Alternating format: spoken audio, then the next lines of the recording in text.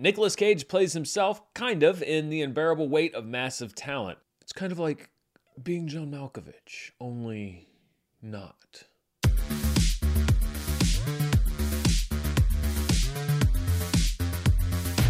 This review is sponsored by Athletic Greens. Go to athleticgreens.com/Dan for a free gift with your first order, and stay tuned after this review for more info.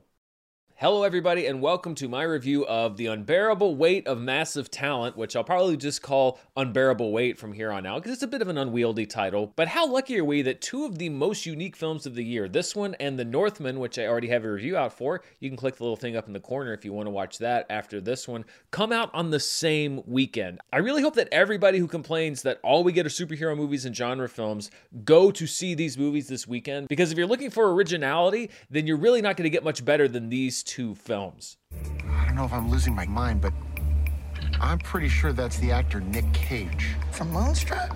Moonstruck, no, from Face Off. Unbearable Weight was directed by Tom Gormican. His only previous film was 2014's That Awkward Moment. The screenplay is co-written by Gormican and Kevin Etten, who's a veteran TV writer on shows including Workaholics, but delivering his first feature screenplay. And the first thing I want to be clear on in this movie, and why I said that Nicolas Cage is kind of playing himself, he's not really. Nicolas Cage is playing a character named Nick Cage, which is kind of a riff on his public persona. It's grotesque.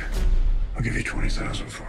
Yes, there are references to Cage's work, and we see clips from several of Cage's real-life movies. There are references to some parts of Cage's real life, but this isn't the real Nicolas Cage. This is almost the Nick Cage that we simultaneously wish he was and wasn't. This Nick Cage is a frustrated actor battling the perception of needing a comeback who accepts out of desperation a millionaire's offer to come to his birthday party in Spain. The millionaire is Javi, played by Pedro Pascal, and he seems like an open-hearted, if moderately obsessed fan who really just wants to meet his favorite actor and maybe get him to read a screenplay. Whether you like it or not, you have a gift. And that gift brings light and joy to an increasingly dark and broken world.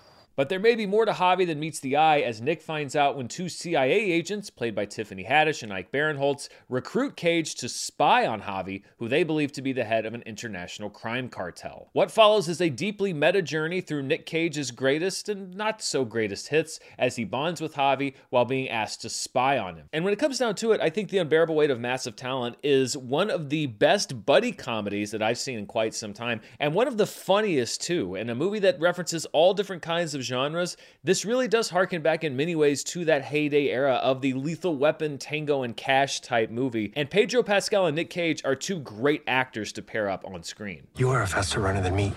I saw how fast you were in National Treasure. No, that'd be the stunt department. Not according to the making of featurette. And I really do hope that we are in the middle of a full-blown Nicolas Cage renaissance, because I, first of all, loved Pig last year. It was one of my favorite movies of last year, one of my favorite performances of last year. I wish it had gotten more mainstream awards recognition, and the guy just seems to be enjoying himself. There's actually a clip that went public earlier today, because Nicolas Cage is welcoming another baby into his family, where they said that he had announced that he was having it. I'm part of a critics group called the Hollywood Critics Association, and we had an award show earlier this year where he announced completely impromptu to the entire audience that he was having a baby and what the baby's name was going to be, and I'm pretty sure he hadn't actually told anyone that before. Nick Cage, what's your secret?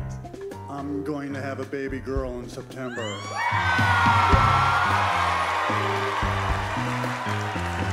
What's her name gonna be? Oh, you don't have to tell us if you don't want to. Her name is Lennon Augie Cage. That was a great moment to be in the audience for, and I just think it sort of speaks to what Nicolas Cage's mindset is right now. And listen, I've taken pot shots at Nick Cage in the past because the guy works a lot and not always in the most memorable projects. But in doing a little bit of my own deep dive on Nick Cage, and part of it is that journalists are finally asking him meaningful questions about his career, he's just a guy who likes to work, and this is sort of touched upon in the movie as well. He enjoys acting. Yes, the money is nice, but he just likes to do these different characters. And say what you will about the Nick Cage movies themselves, you're never going to find a performance from him that is less than 100% committed. Then you add in things like Cage occasionally consulting a much more brash, younger version of himself, which again is a great blend of the fiction of this movie and the reality, because the actual character of Nicky, the young Nick Cage, is very much a riff on his persona, particularly in the 90s and early 2000s. But the actual wardrobe, the hair, etc., is a portrayal of one of his most famous television appearances that came back in 1990 on UK television in an interview with Terry Wogan. I don't know if I get carried away. I just sort of have a good time, and you invited me on your show, so I'm just gonna have a blast! A blast! Now, this is not the first time that Nicolas Cage has done this self-referential meta thing. He was in screenwriter Charlie Kaufman's Adaptation. There are some beats in this movie that I think are a little too close to what Cage has already done in Adaptation, but I think the key thing there was that Adaptation was not meta about Nicolas Cage himself. It was much more meta about the writer, Charlie Kaufman, whereas here we're playing on Cage's own persona. I think what really puts this movie over the top for me, because the concept is interesting and Nicolas Cage is great, but the cherry on top is Pedro Pascal.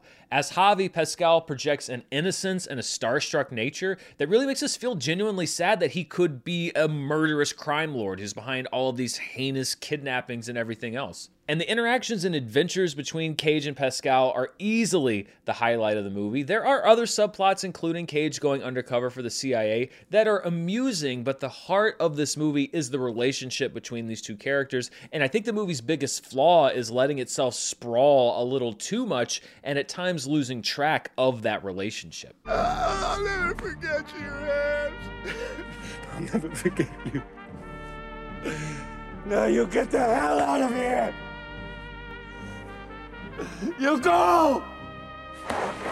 Cage was famously a little bit reluctant to sign on, although he eventually came on board not only as an actor, but as a producer who was involved in a lot of the creative decision-making for this film. And part of what Nick Cage has said he was reluctant about was that he felt like the film was making fun of him. But I really don't think there's a joke for Nicolas Cage to be in on in this film, because I don't really think it's making fun of him. If anything, it's sort of making fun of the public perception of him. And this isn't just a goofy riff with Nicolas Cage movie references. Yes, you get that, but there is a lot of vulnerability in this performance. And even though he's not playing quote-unquote himself, you can see that Nicolas Cage does bring his own life experiences to this sort of funhouse mirror version of himself. I don't really have a lot bad to say about this movie. Most of the jokes land. It's a little bit long, but what works really, really works. Cage and Pascal are great. If you're already a Nick Cage fan, there are some great inside jokes to be enjoyed. Plus, one of the most underrated modern movies gets a real shout out, and it's the perfect movie to shout out inside of this movie, one that I happen to agree with, by the way. The Unbearable Weight of Massive Talent could have come across as vain or shallow, especially with Cage on board as a producer, but instead I think it shows real heart and gives us a truly great, and I know that this word is overused, bromance. So that is a recommendation for me on The Unbearable Weight of Massive Talent. Make sure to work on that name when you're asking for tickets at the ticket booth. Although nobody does that anymore because I'm a grandpa and pretty much nobody buys tickets at an actual walk-up ticket booth anymore. Anyway, and also to return back to my overall message, even if you don't choose to go see this movie, there are a lot of original films. Everything Everywhere All at Once is out domestically. This movie's out domestically. The Northman out domestically. There are a lot of options for people that are not interested in franchise films. And you hear from so many people saying that they're not. Well, the numbers have to speak at a certain point. There's only so far that studio goodwill is going to go. You have to vote with your wallet. And I'm glad to see that Everything Everywhere All at Once is doing well, especially for A24. Let's boost these movies up as well, because these are the type of mid-budget movies that people keep complaining are disappearing and yet often don't go see when they're playing. Hit the brakes! What? Hit the brakes! You will hit the back of the truck! That won't work! Yes, it will! Yes, it will! Just do it! Do it! Do it! Do it! Don't worry, he's totally passed out. Before I go, I want to thank the sponsor for this review, which is Athletic Greens. If you want to keep yourself healthy in mind, body, and soul, like the Nick Cage of this movie, then you can't go wrong with Athletic Greens, because it contains so many things that your body needs, including vitamins and something that's very important for me, probiotics. I'm focusing on gut health this year. That's why I started taking Athletic Greens. And the great thing is, it is way cheaper than trying to collect all of these different supplements and remember to take everything every day. Instead, you've got it all in one pouch that's easy to drink, whether you just put it into a cup of water or throw it into something like a smoothie. It tastes great, and you're investing in all-in-one nutritional insurance. Right now, it's time to reclaim your health and arm your immune system with convenient daily nutrition. Just one scoop in a cup of water every day. That's it. No need for a million different pills and supplements. And to make it easy, Athletic Greens is going to give you a free 1-year supply of immune-supporting vitamin D and 5 free travel packs with your first purchase. All you have to do is visit athleticgreens.com/Dan. Again, that is athleticgreens.com/DAN to take ownership over your health and pick up the ultimate daily nutritional insurance. I want to thank Athletic Greens for sponsoring this review, and I want to thank you for watching. I'll be back very soon with box office news, reviews, you name it, right here on the channel. Until next time, stay safe, and thanks for watching. Bye.